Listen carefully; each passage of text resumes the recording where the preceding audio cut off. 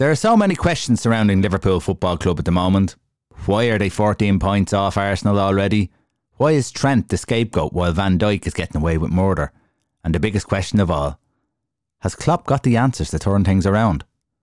What we do know, and what we seen for the very first time in the face of Klopp at the weekend, was there's a little bit of pressure.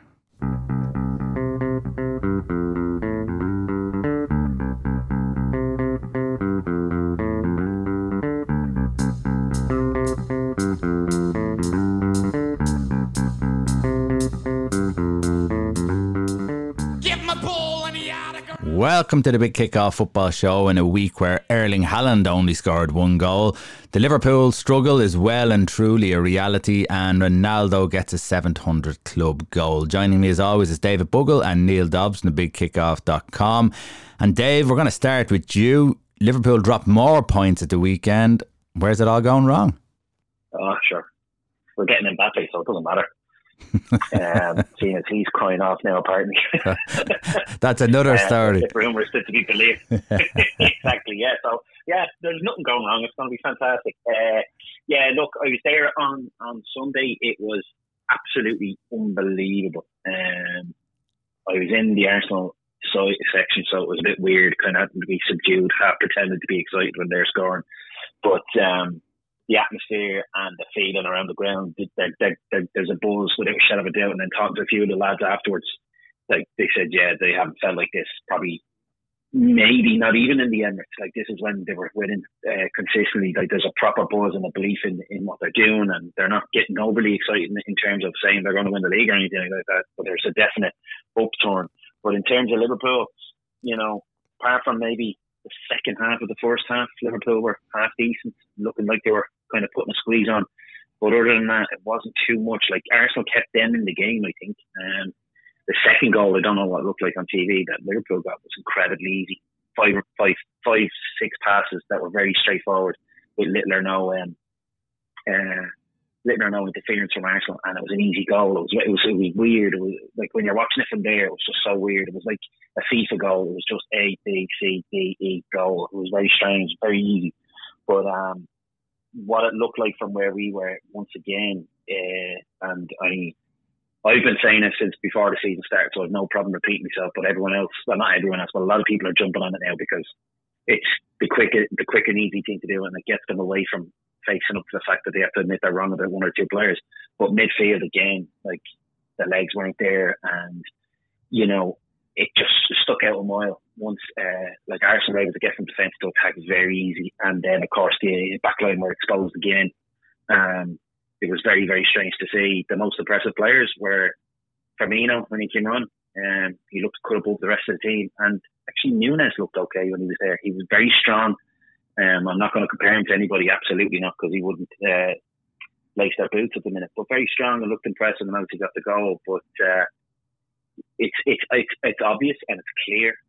Midfield is seriously lacking to support the back line, because up front they're still quite potent. They can still score goals, but it leaves that back line incredibly exposed, and you could see it from a mile, because there was only the two of them. The lads aren't going to give you the backup, your Salahs and Jotas, and they work hard and they do it a little bit, but they're not going to do that dogged work when they don't have the ball. And the two boys just didn't have the legs, and I think that's half the reason why some of the crap came on at the end. I think there was a lot of frustration and a lot of tired legs. When you look at some of the players, Neil, Trent, Salah, these seem to be the ones who are getting it in the neck. Are they the wrong players to be getting it in the neck? I just think the amount maybe that Trent has gotten in the neck is wrong. I definitely think he's as culpable as all the rest of them, but it is a team game, and, you know, you win as a team, you lose as a team. But I think Van Dijk seems to get away with it. Even Thiago seems to get away with it a certain amount. And Mo Salah has been getting away with it for, I don't know, since last Christmas when he came back from the AFCON, a broken man.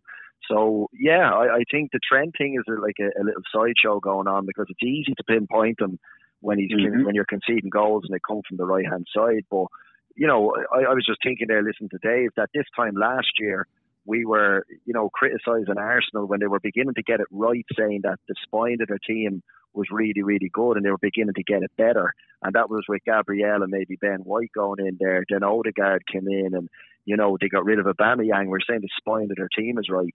Liverpool don't have a spine of their team at the moment because Van Dijk, Alisson is performing brilliantly. Van Dijk is not performing. The people ahead of him, which you won't say is spine, but Thiago and Henderson are way off the mark. And then ahead of him, you know, Jota is playing in behind Núñez. So there's a lot wrong with the Liverpool team at the moment. There's a lot wrong with the lineup, the way they're working for each other. And for me, I think you have to put it with the experienced guys. So for me, Van Dijk, Thiago, Henderson, Salah have to take a huge amount of the burden.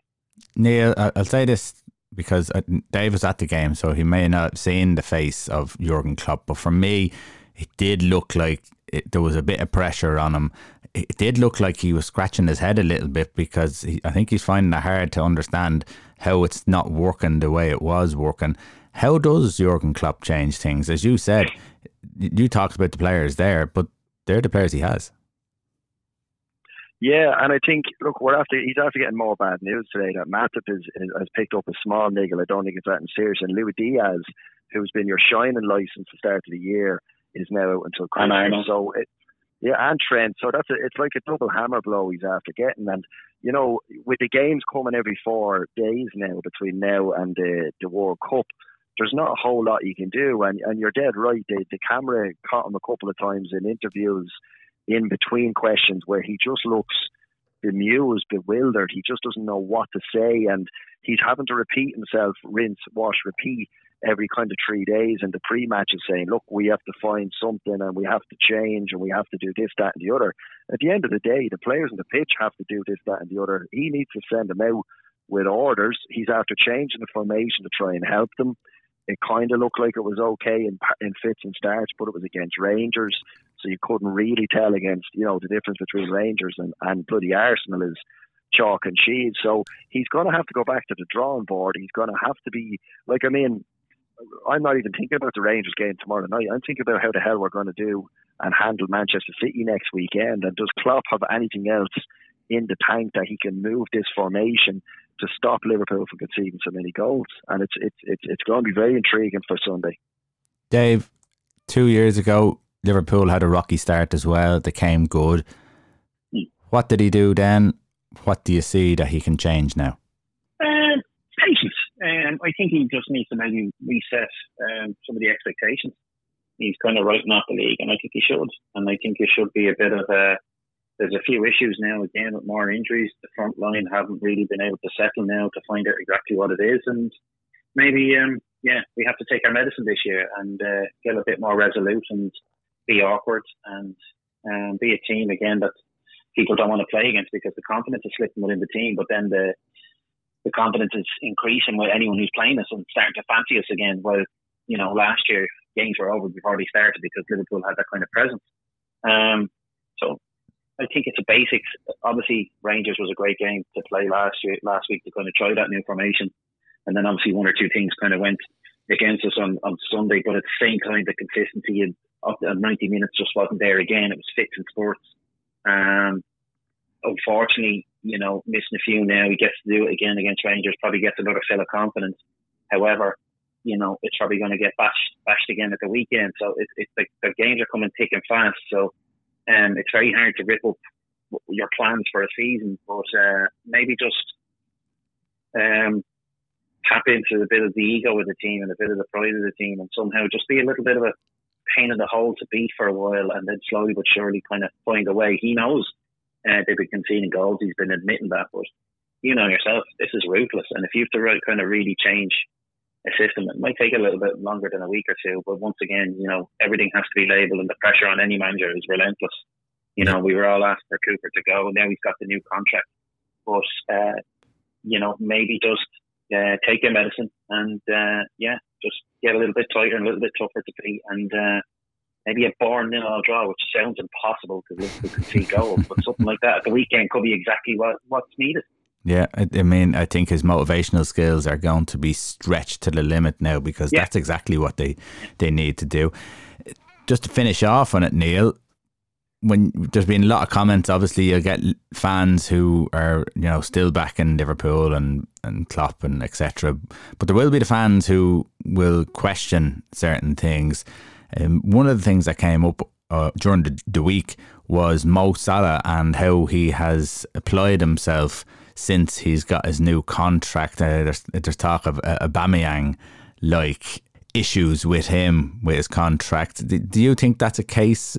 Probably not really in his makeup, is it? Or does it affect people still?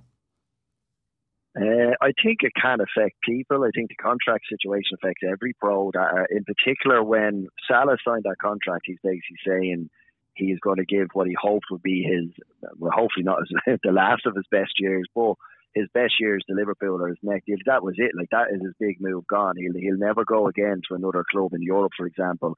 He was basically signing on the dotted line. So I think he was serious and he waited and he said, look, be patient and I'll do the right thing. And at the time, I thought he did the right thing. I don't think it coincides with signing the contract because, as I said earlier, I think that his slump in form happened when he played like 100 bloody games last year, which was the African nations. They were beaten in the final. He was very dejected. He came back and immediately went into the Liverpool side, didn't really play great, and then for the rest of the season wasn't quite the Mo Salah that we've seen in the first half of the season. But then, you're reminded of the Mo Salah in the first half of the season, who was bloody electric, who you wouldn't contemplate life without in Liverpool's team. So it's amazing how quickly, your perception of a player can change in the space of like 6 to 9 months. My concern with Salah at the moment is, and it's maybe you guys can answer this one, but for the weekend you're going to play against Manchester City. He won't have Diaz, but he'll have Jota who can slot in on the left. I think he kind of has to start Nunez now after that kind of game last weekend. Firmino, I think, might have to start as well. How do they accommodate both? The question mark is, all of a sudden, what do you do with Mo Salah? Do you pull him out of the limelight a little bit? Do you rest him, which is a big, big point? But I think he made a big point in leaving Henderson wide right while chasing a goal on Sunday. So the big dilemma for me is what we're going to do with him going forward. I'm not too worried about the contract. I'm not buying into that. He's abandoned because of the contract. I think he's a model pro. It's just a question of how they get something else out of him and quick, because they really, really need him now. No, like I know fans won't have the patience because you have to have an answer within the next game, But I think what will be a very interesting barometer with Salah is what you see like in January after the World Cup. He has the time off, a bit like Haaland, you know what I mean? And will it be used properly? Because I said at the start of the year, and I even heard Joe Malloy off the ball saying something similar, and it's kind of like, yeah, at least somebody else has noticed. I think Liverpool are incredibly leggy, like from very early on in the first few games, which was weird because they were so sharp I thought they were so sharp in the Charity Shield, and I don't know, a few of the lads are not ready to go back to the well and do it for 60 odd games, and having to do the grind, because Liverpool, what you have to remember is with Man City, they're doing the grind and winning the trophies, the big trophies. Liverpool have been doing the grind and getting the runners-up medal, and that could be tough going to do it all again in order to come second, and that says a lot about the attitude, and that's where the manager has to come in now and get it going. But I'm just wondering, are some of the lads just not ready to get the legs motoring, and that's what's going to be interesting. I think Arnold is one of them as well, incredibly leggy from early on. I personally think it's because he has to do too much work, too much at bombing up and down, and like you've seen the goal where against United, the 1-2 where he's flat-footed, that was only after 15 minutes, and I thought he looked dead, and I thought he looked dead in a lot of games, and I'm just wondering if the tank empty, and then also are they willing to go to the well again and grind for potentially another runners-up medal? That's a tough ask, but that's where Klopp has to come into it now and somehow find a way.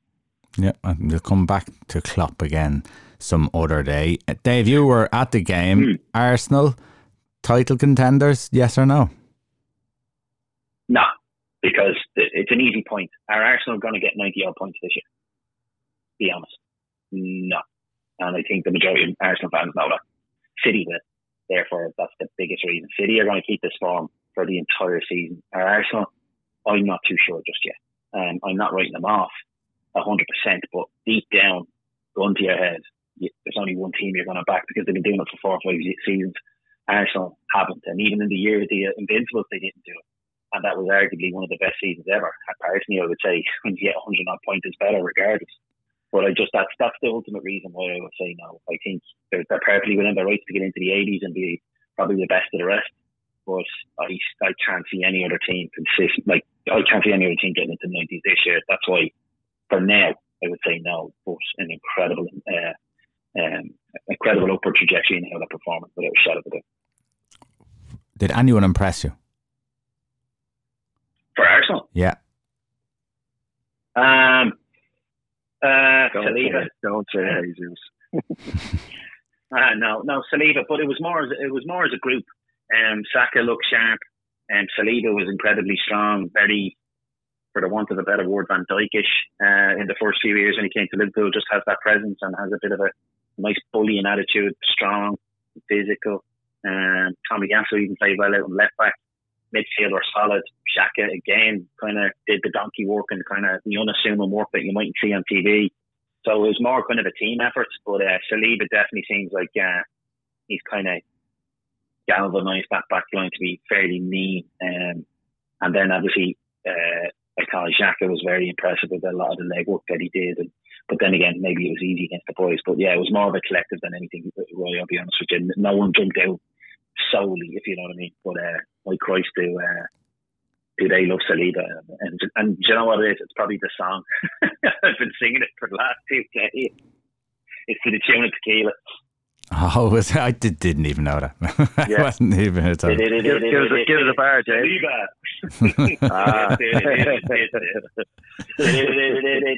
Saliba. Man City, Dave's given them the league. I think we all kind of gave them the league with Erling Haaland there. He only got the one at the weekend, but that just shows you with the likes of Cancelo, Foden and Mahrez getting on the score sheet and hundreds of other chances that when they play the likes of Southampton and teams of their ilk, they're just going to roll through all these teams, aren't they?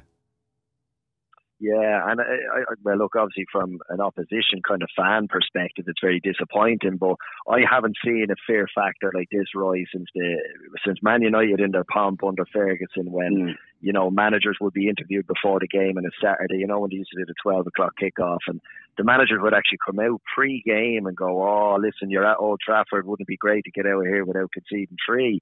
It used to really drive me nuts at the time, but I'm critical a little of Southampton because they left themselves so completely wide open. But maybe I should be giving Ralph Hasenhüttl a little bit of credit that he at least tried to press them and do something that no one else has done so far this season. Fair enough, they still shipped 5 goals or whatever, but you know they probably would have conceded them in anyway. But it's looking like teams are beaten before they even get onto the pitch. Even our attitude now, you know, it's Erling Haaland and City are just going to win everything. But it just feels so inevitable that even when this season teams got a 2-0 lead against them, that you just were waiting for City to come back. And it did happen once or twice, but they're just a different class at the moment. And to add insult to injury, you look at the lineup they played for the Champions League tonight. It was a team of nobodies. When I say nobodies, probably the second or third best team in the Premier League. And yeah, they rested all their stars for the weekend. So they're absolutely, you know, where you want to be with a team of that resources and a team of that foresight with the manager that you want. You know, everything's just coming up brilliant for them at the moment. Dave, Newcastle United hammered Brentford at the weekend 5-1. Where can they go? Can they hit top 4 in this league? Because they're going quietly about their business, but they're doing it fairly efficiently. Yeah, of course they can. It'd be a bit like our opinion of, well, it'd be a bit like my opinion of, say, Arsenal and Spurs last year when they were going for the top 4. I think Arsenal will they have the experience? Will they have that little bit of nous? That would be where I think if Newcastle might struggle, if they're up thereabouts as they currently are, that's where they just might struggle with when it really comes down to the pressure stakes the second half of the season. Will they be able to do it in those awkward away games where every point is vital? Will they have it in the togs for the fight? Because everything's rosy at the minute. However, they still have only won 3 games. Granted, they're harder team to beat and have gone a bit more miserly in defence. They've only lost 1 game. But I'm not going to get overly excited about beating Brentford, because I'm not going to get overly excited seeing as Liverpool bet Bournemouth 9-0 and Bournemouth are 2 points ahead of them. So, exactly. So, like, it's just a great day, a great win, and it could be the confidence boost they need to really kind of get in there and mix it for the European spots. But Champions League, maybe a season too far, and another couple of transfer windows to really build it up with a bit more, because, like, up front, they're brittle, obviously, with Wilson in and out of the side all the time, and a bit of inconsistency in their 11, and that might be a bit of a factor for them as well. But if they keep everyone fit, obviously they're going in the right direction considering their form of last year, their current form. But let's not get too hasty here and maybe compete for the lesser known European competition potentially. Neil, I think the centre forward role is still the position that Newcastle may be struggling in, as Dave has said. Wilson is a constant injury prone, I suppose. Who would you look at? They had Ivan Toney facing the man scoring against them at the weekend. Would he be a good fit? Yeah, I think he'd be a good fit. I think Newcastle at the moment just need to add strength and depth. And I mean, that has to be their game plan for the next maybe 2 to 3 windows. I think they've done very well. They brought in Botman, they brought in Guimaraes, and, they just need to add that little bit of extra quality. Now, Callum Wilson I still think is a really good number 9, but just as you say, because you can't rely on him season long, they need to find that kind of X-factor attacker. I know, it's easy to say about Manchester City, but the kind of day they signed Sergio Aguero for crazy money, it was that moment where you're like, wow, they really are gone up several levels now with that one signing. Now, I think Newcastle are maybe a year away from, maybe even longer, than making that ilk of a signing. But they definitely need, if they want to go up and start competing with the top 4, they're going to need to start bringing in that level of star. And I mean, even if you look at the likes of the Spurs now at the moment, like, they've got some big name players that you would consider bigger than Newcastle, same with Arsenal. But I'm actually even looking at their midfield here, like they'd Longstaff and Willock either side of Guimaraes. So they need to, again, add a little bit of quality, maybe left and right of him as well. They've got the X factor in their team when Sam Maximin plays. But it's going to be interesting the next window or two. Can they keep just going up that extra notch? As I say, before Manchester City went up that notch, they were buying into less cots before they were buying into the better, more expensive players. So maybe they need to go through 2 or 3 phases before they reach the top. But yeah, I think they're exactly kind of where they should be right now, without, I think, flattering to deceive. But the question is, can they get up that extra level in the next 2 windows? Dave, Ronaldo scored his 700th club career goal at the weekend. Good finish, came off the bench, wins the game for them. The question is really, do Manchester United look to keep him till the end of the season, or, as rumours are going around, which have been going around since May, I suppose, do they let him go in January? Yeah, like once I heard the rumours there in the last week or two, in my head straight away, when you ask that question, like, just let it go, just get rid of the soap opera, and start the project, because he's not the future of the project, and he's not even the beginning of the project, because it's just one of them harsh realities with himself and Messi. They're just getting there. And don't be surprised to see one or both retire from international football potentially after this World Cup, and maybe the beginning and the end potentially. In that sense, yes, but at the same time, then look what he does the other day. So it's that dilemma. It's that kind of Sophie's choice almost. Do you keep a player who can still score goals, or do you get rid of that distraction where people are kind of constantly going to be bringing up, even though it's not going to be forever? And how much of a hindrance is it going to be? By all accounts, he doesn't seem to be upsetting the apple cart too much. You're not hearing too much crap going on within the team or within the dressing room with him. But at the same time, now there's talk of him wanting to get out in January. And if that's the case, and if it's true, Ten Hag should go, right, here's my chance. Good luck. But you're also then torn about what like you're potentially missing out on 20 odd goals. What do you make of Ten Hag, Neil? I think he's had the honeymoon period is kind of over now, as in the Liverpool results kind of gave them a real foothold, and I think it earned them a little bit of respect, and it earned them time, and it earned them, all them little things that he wanted in order to put his kind of fingerprint on the team.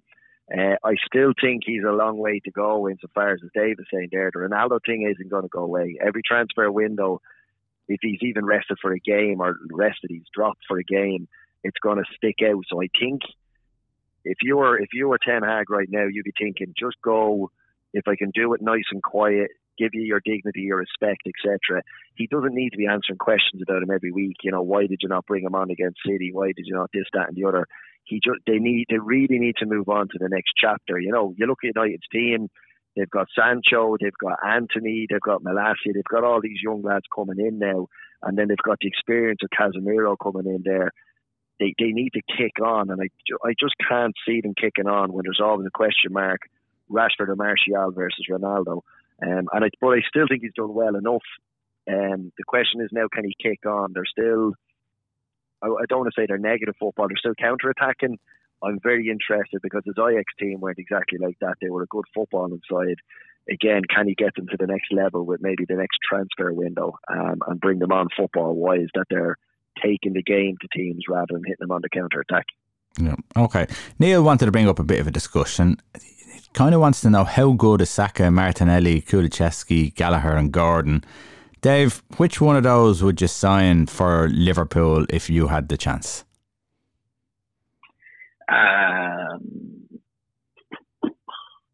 Saka, Martinelli, Kulusevski, Gordon. Was there another one? Gallagher. Ooh. Instinctively, I went straight away Saka, because I like what he's doing. He's a young, impressionable English player who can, like a lot of English players, can disappear quickly, or grab it and go. And I think he's grabbing it and going in the right direction, and not kind of fancying the smell of himself the way a lot of them do when they get to the mere ages of 19 and 20, because they're already careers over and they've hit their peaks. But obviously with our current plight in midfield, I'd probably have to plumb for Gallagher. I think he's been quite impressive, very energetic, can do a bit of everything, and obviously get a few goals and help pick up some of the slack from the forward line when times are hard. So it would be a toss-up between them two, I think. But instinctively, I was thinking Saka because I really like what he's doing. But Liverpool's current plight, I would take Gallagher. But I think overall, yeah, I think I'd have to go Saka. I really like what he's doing, and I think he could be England's next kind of big go-to player, and somebody to lean on as their potential star. Yeah, for me, Martinelli, I love, for the last couple of years, just anytime he's been on the pitch, he always look fresh, exciting, full of energy, and he's got a real killer instinct in front of goal. And if it was for a Manchester United team coming in off the left-hand side there, is he better than Sancho? Yes. Is he better than Rashford? Well, probably. But then again, Rashford is a good player, so it's touch and go. But I definitely be having Martinelli. He's a really good player. Neil, your thoughts? Yeah, I really want to discuss this more or less because I was curious in your boys' thoughts on Gordon in particular, because he's been touted for a lot of money. And I watched the Everton Man United game the other day, and I saw absolutely nothing from him. And I'm kind of going, I don't know, was it just a one-off? Was it that type of game? I'm not sure.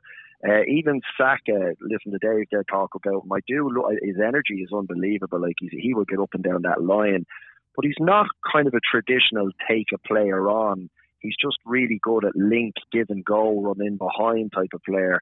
I don't know where, for Liverpool, I wouldn't be looking to replace Mo Salah with him quite yet anyway. But Martinelli, I think, there's something special about him. He's got that kind of X factor. When he goes at a player on the wing, he really goes with great intent, great physicality. And the goal like he got where he sent Henderson and Trent Alexander literally running down the sideline and then squared it was a little piece of class. So I feel he's got maybe the highest kind of ceiling of all of them, that he can go on another level and really be a star for Arsenal. Yeah, Dave. He trialled at United 4 times, Martinelli. Did he? Yeah, that came out today. I was like, there's a picture of him with Pogba. Maybe that's what it was. Yeah. When he was about 14 or 15. But in relation to Gordon, if that's what you're interested in, instinctively for the last while, Wayne Rooney was kind of a freak player, like a lot of players like your Messis and Ronaldos. But Gordon, I would be afraid that he's in Franny Jeffers, Danny Cadamartri, and the one who bored me big time, Ross Barkley. He bored me so bad. I really thought he was good, and he just disappeared into the sunset. That's where I fear Gordon would be, I'll be honest with you. I don't like the way, obviously he's a bit of a diver, he's a bit of a moaner, and you're just kind of going, you're a bit young for all this kind of malarkey. That's where I'd be afraid compared to, like as I said, I think Rooney's just one of them kind of, he's a what do you call him? A unicorn, you know, he's just one of them once in a blue moon kind of lads that come along, and he's not the norm. The other guys that I mentioned there, like that's what I fear with Gordon, that he might go that way. Yeah. I just thought it was interesting that Chelsea were going to sign and they were touting 40 to 50 million, and you're kind of going, what? Where did that money come from? But maybe I haven't Chelsea playing fancy football. Yeah, I mean, I've seen him in a few games. He is a talented player. He is decent, but he doesn't stand out anymore, as we said, than Martinelli. Or he's not even at the level that Martinelli's at. So, is it because he's English? Is it because he might have sell-on value if he does sort of move on? I'm not sure. But again, it was Chelsea, and we've seen what Todd has been all about since he's got there. So I wouldn't quite be working everything out on his basis and what he thinks a player is worth at the moment. But there's definitely a player in there, and I think he'd do well to stay with Everton for a couple of years and learn his game, and you know, maybe see what he can do there. Just to finish off, Neil, Frank Lampard and what he's doing there, he has definitely steadied the ship. Yeah, for sure. I think they were just very sloppy against Man United in the weekend, as in the goals they could see, they just looked like something off at under 15s. But for the most of it, I think he's gotten, you can say by hook or by crook, by luck or not, but his signings have actually gone his way. They got Mope in because they needed cover so badly after losing Richarlison. I'm not saying Mope's going to score a lot of goals for you, but they definitely needed another target man in there. Onana seems to be a decent sign. He's coming good. He's moved Iwobi into the middle of midfield. Onana. So Iwobi's looking better in the midfield. But I think their best signing, and I think it's a really cracking signing, is Idrissa Gueye in the middle of midfield. That's really after bringing up the kind of standard of his midfield. If I was critical about that last year, it's that they had no kind of creativity or no kind of mobile go-to guy, and I think he's going to have a real good season for them. But he's recycled the fullbacks as well. He's moved Coleman out and he's moved on to younger. I know he's injured at the moment, but he's moved on. So he seems to be getting things right. But I think them two signings, Gueye and Mope, really will turn his fortune. Yeah, absolutely. Okay, we're going to leave it there. Dave and Neil, thanks very much. It's Champions League week. Every week it's Champions League week, but we will discuss Champions League week next week, if that's all right with you. Bye.